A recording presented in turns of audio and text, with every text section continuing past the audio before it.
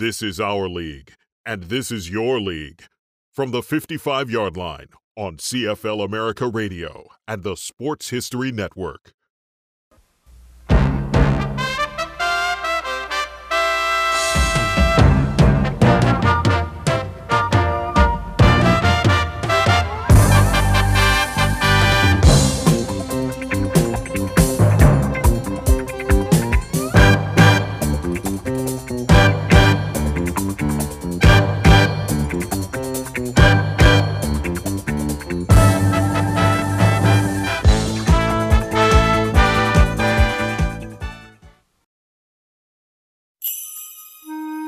Canadian football is a magic show, a century-old spectacle, grown men battling to cross a line drawn in the dirt.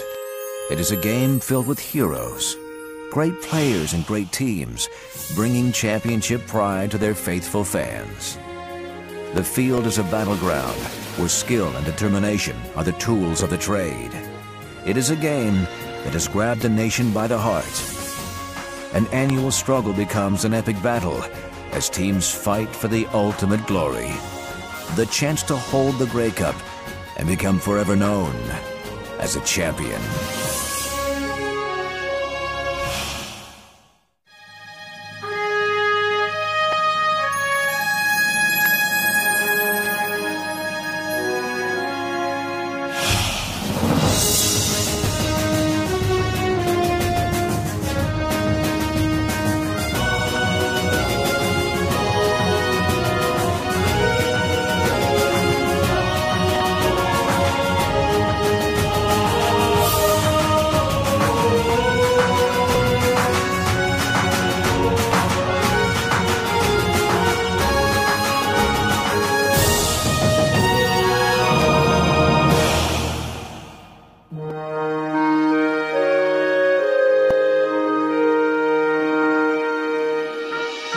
Long before the Tiger Cats and the Grey Cup, Hamilton was home to Canadian football.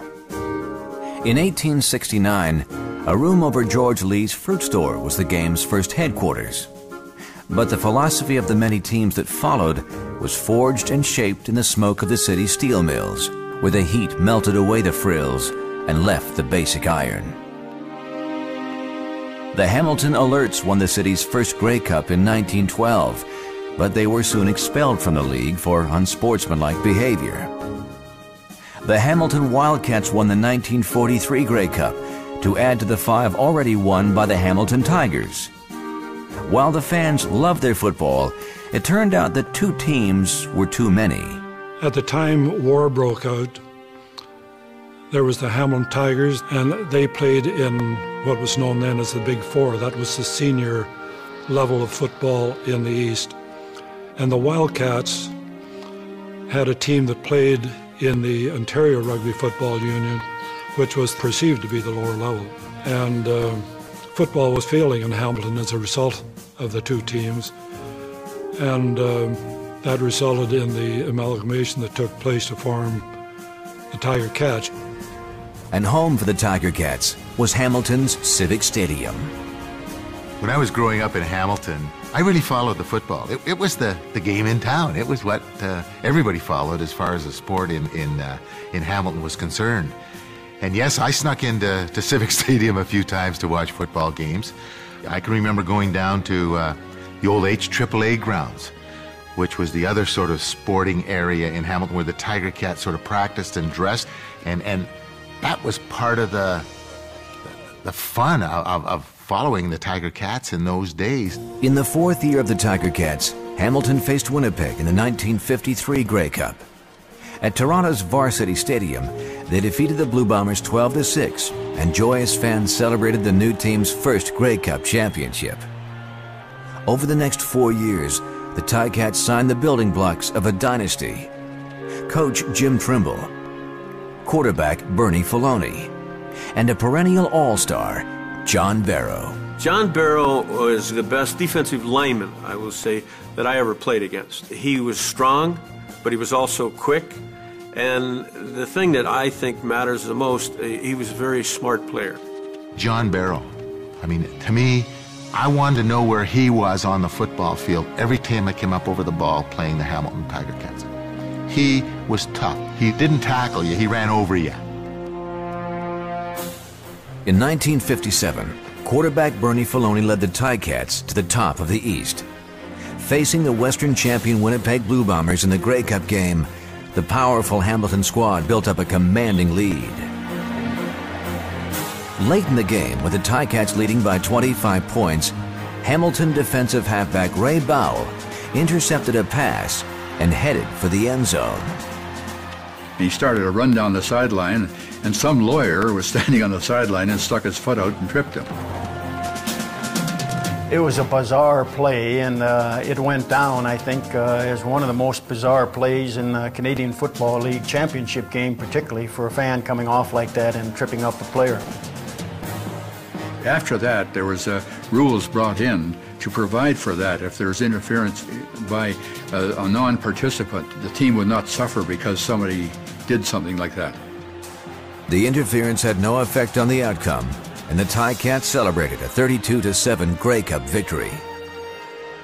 The following year, a rugged defensive lineman joined the club, Boston native Angelo Mosca.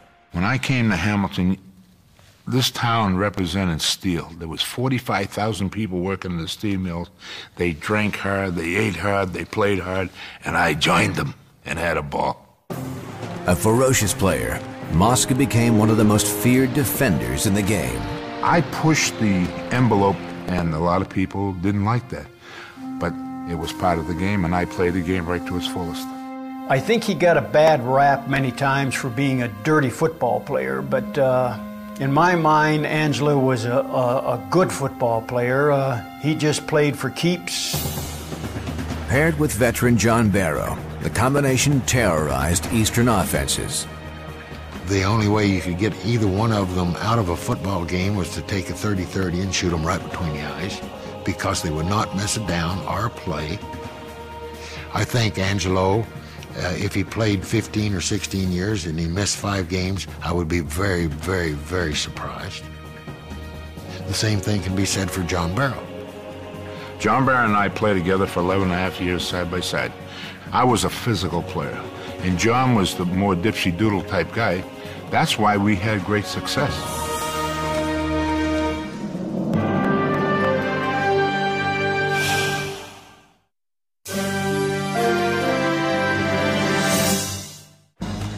In 1958 and 59, the Ticats captured the East, but both times fell to Winnipeg in the Grey Cup. The following year, they strengthened their roster with the arrival of Mr. Everything, Garnie Henley. When I first came to Canada, I hardly left the field. I played both ways, and it was just something that I got used to, and I don't know how I did it when I think back on it, because it was so much running and so much running. And they used to take me out for the punt team, and I would say, just leave me in, because it's further to the bench than it would be just to run downfield. Garnie Henley, he was a real game breaker. I mean, he was the quarterback on defense, without question, for the Hamilton Tiger Cats, and he could do it all. I mean, he could come over and play offensive receiver or whatever. He intercepted quite a number of passes from us over a period of years. And Henley, again, probably the best defensive back I ever saw from Hamilton. A 1960 trade with Montreal brought star receiver Hal Patterson to Hamilton. Filoni and Patterson powered the Ticats offense as rookie head coach Ralph Sazio took the team to the 1963 Grey Cup in Vancouver. Hamilton quarterback Bernie Filoni enjoyed an MVP performance, but that day the headlines belonged to Angelo Mosca for his hit on BC star running back Willie Fleming. What happens is I dive right over the top of Willie, my knee catches the back of his head. Because Mosca hit Willie Fleming, it was a dirty hit. There was no penalty called on the play. And Willie got knocked out of the game, and I always said I think Willie could have come back. Without Fleming, the BC offense struggled, and the Ticats celebrated a 21-10 Grey Cup victory. While Hamilton lost a rematch with the BC Lions the following year, 1965 saw the team make a 5th consecutive Grey Cup appearance.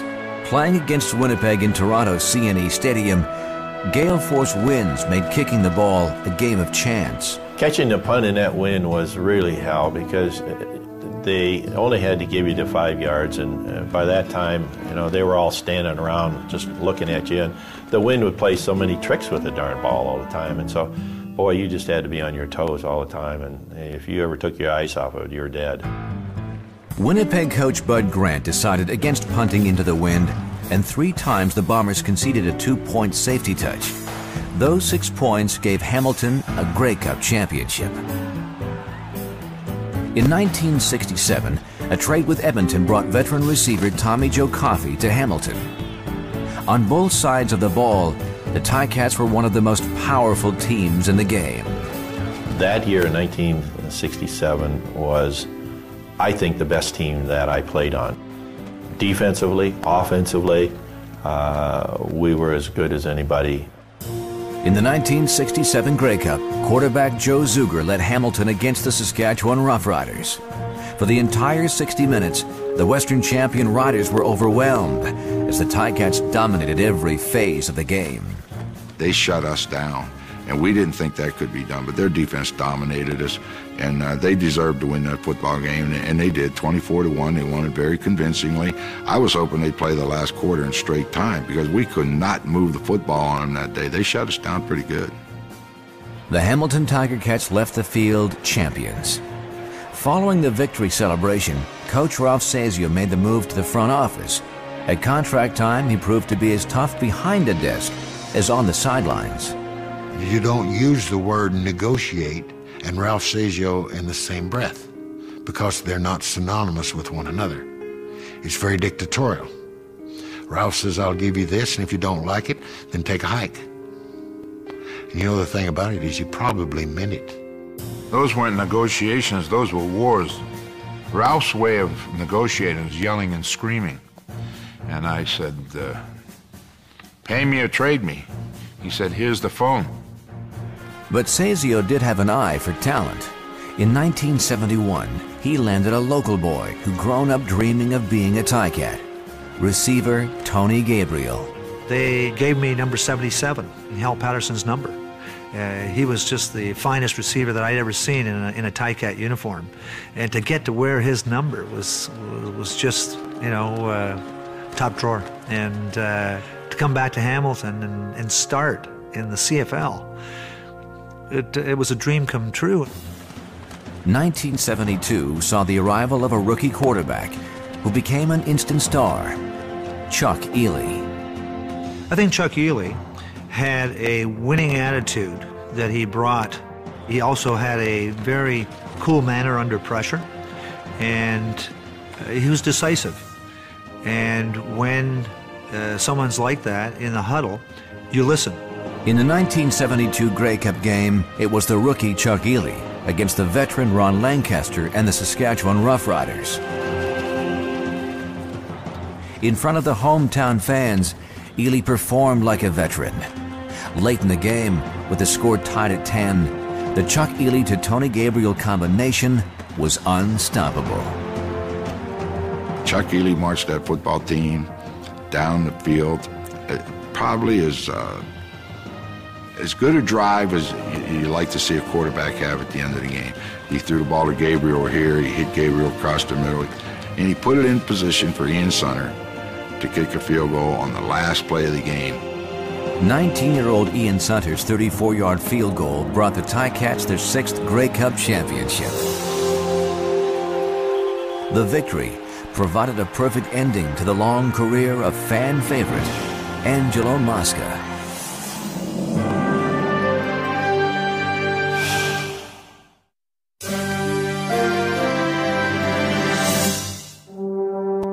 Through the 70s, the Hamilton Tiger Cats saw little success. But the old steel-tough defensive pride was soon rekindled with the arrival of Grover Covington from Montreal and a middle linebacker from Georgia who was made for Hamilton football, Ben Zambiazzi. This league is meant for overachievers that are undersized, and that's what I am. I couldn't run a fast 40. I couldn't lift a whole lot of weight, but for some reason I could play football and find the ball and make tackles. Hamilton was a hard, tough, steel town, and then I come to find out about the tradition. They love their defense. It's a great place. If you're a defensive player, you want to play in Hamilton. As the rejuvenated Hamilton defense made its presence felt, their offense depended on a clutch receiver from Sault Ste. Marie, Rocky DiPietro. I think my eyes were really open. It was such a big city to me, and coming into that stadium, especially the setting. Ivor Wynne Stadium is set right in the middle of a neighborhood. Everything just seems so focused on the stadium, everything's so intense, and it was great. It was a great environment for me. Once known as Civic Stadium, Ivor Wynne gave the Ticats a definite home field advantage. I think teams were a little intimidated coming in there. Certainly in that type of stadium where there's a cement wall 5 feet high, about 6 feet away from the sideline, and people are right on top of you, and we knew that would be a big advantage for us. The wall is our friend. The fans are like on top of you. You're so close. And the players know when they come to Ivor Wynne, the sidelines aren't friendly because it's a big concrete wall that you don't have much space. So when you play there, you know exactly where that wall is. In the 1986 Grey Cup, Mike Kerrigan and the Hamilton Tiger Cats faced Matt Dunnigan and the Edmonton Eskimos. Going into the game, I believe we were at least a 20-point underdog going into against a strong Edmonton team. And nobody really gave us much of a chance. I've never seen a group of guys so ready to win. Our defense put tremendous pressure on Dunnigan the whole day long. And we felt that we would not allow them. We would not allow them to beat us. Grey Cup MVP Mike Kerrigan passed for more than 300 yards and 2 touchdowns. But it was a rookie kicker who stole the show, Paul Osbaldiston. I remember lining up to kick the football and feeling my legs being so weak and shaking that all that went through my head was, how am I going to get to the ball and just kick it? I was so nervous. Osbaldiston performed like a veteran with a record 6 field goals in a 39-15 victory. Man, was he a blessing, because he didn't miss anything. The kicks that he kicked were not like, oh, it was a 20-yard kick. They were like 47, 50, 52. I mean, they were good long size, decent kicks, and he put them right through the uprights. After 9 years as owner, Harold Ballard had his first Grey Cup. Fans flooded the streets to say thank you. The response was unbelievable. The town was just going crazy. They went crazy the night before when we had the Grey Cup parade. There was about 30,000 people out, pouring down rain. The parade route was just packed. Everybody got in these convertibles and rode down the streets of Hamilton with people on both sides. People came out from work, and were standing there and throwing confetti in the air and just so happy and proud to have another championship.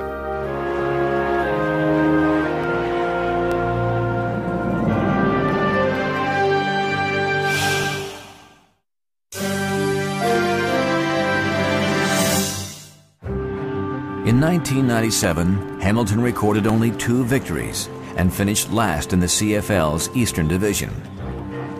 In desperate need of help, the team recruited head coach Ron Lancaster and the heart of the Edmonton offense, quarterback Danny McManus, and receiver Darren Flutie. Coach Lancaster, Danny, and myself went to a football team that, believe it or not, from a 2-16 team the year before, was a very good football team. And anyone that played them in '97 knew they were a good football team. But they stunk offensively. They were really bad, and I don't know for whatever reason, because they had good personnel. But they couldn't do anything offensively. Their defense carried them. So you're going to a football team that has a great defense. And we all know defense wins championships. So if we could do anything offensively, we had a chance to win football games. The McManus-Flutie combination more than lived up to its billing. In a single season, they helped turn the Ticats into a Grey Cup finalist. Facing the Calgary Stampeders, fans were treated to a thrilling battle. As the clock ran down, Hamilton held a single-point lead, but on the final play of the game, a Mark McLaughlin field goal cost the Ticats the victory. As Calgary celebrated, Hamilton looked ahead. When we went to camp next year, you could get the feeling from these guys that, we want to win that Grey Cup this year because we didn't get it done last year when we led with a minute left in the game. We watched the 98 Grey Cup film the first day of training camp. Coach Lancaster put that on and said 98 was a great season.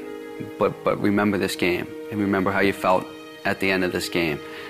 And we just really had unfinished business in 99.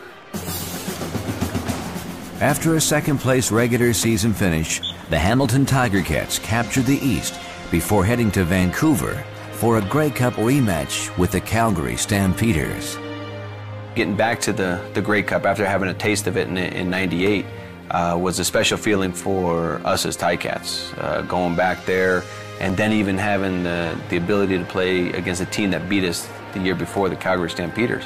It was something we were focused on all week. We knew we didn't want the same thing to happen again. We didn't want to be at the dance and then not get invited to dance. In the 1999 Grey Cup, the Ticats left nothing to chance. From the opening kickoff, they dominated the game as they built up a 21-0 halftime lead. McManus and Flutie combined for 2 spectacular touchdowns as the Hamilton Tiger Cats gained their revenge with a 32-21 victory. It was a special Grey Cup to the standpoint of seeing guys on the podium that had never been there, or guys that went through the 2-16 season. That game kind of erased those bad years at Hamilton and allowed those guys that were on that podium went through it. That was just a great day. I don't think we were surprised at winning that game for some reason. I think had we won in 98, we would have been really surprised at winning.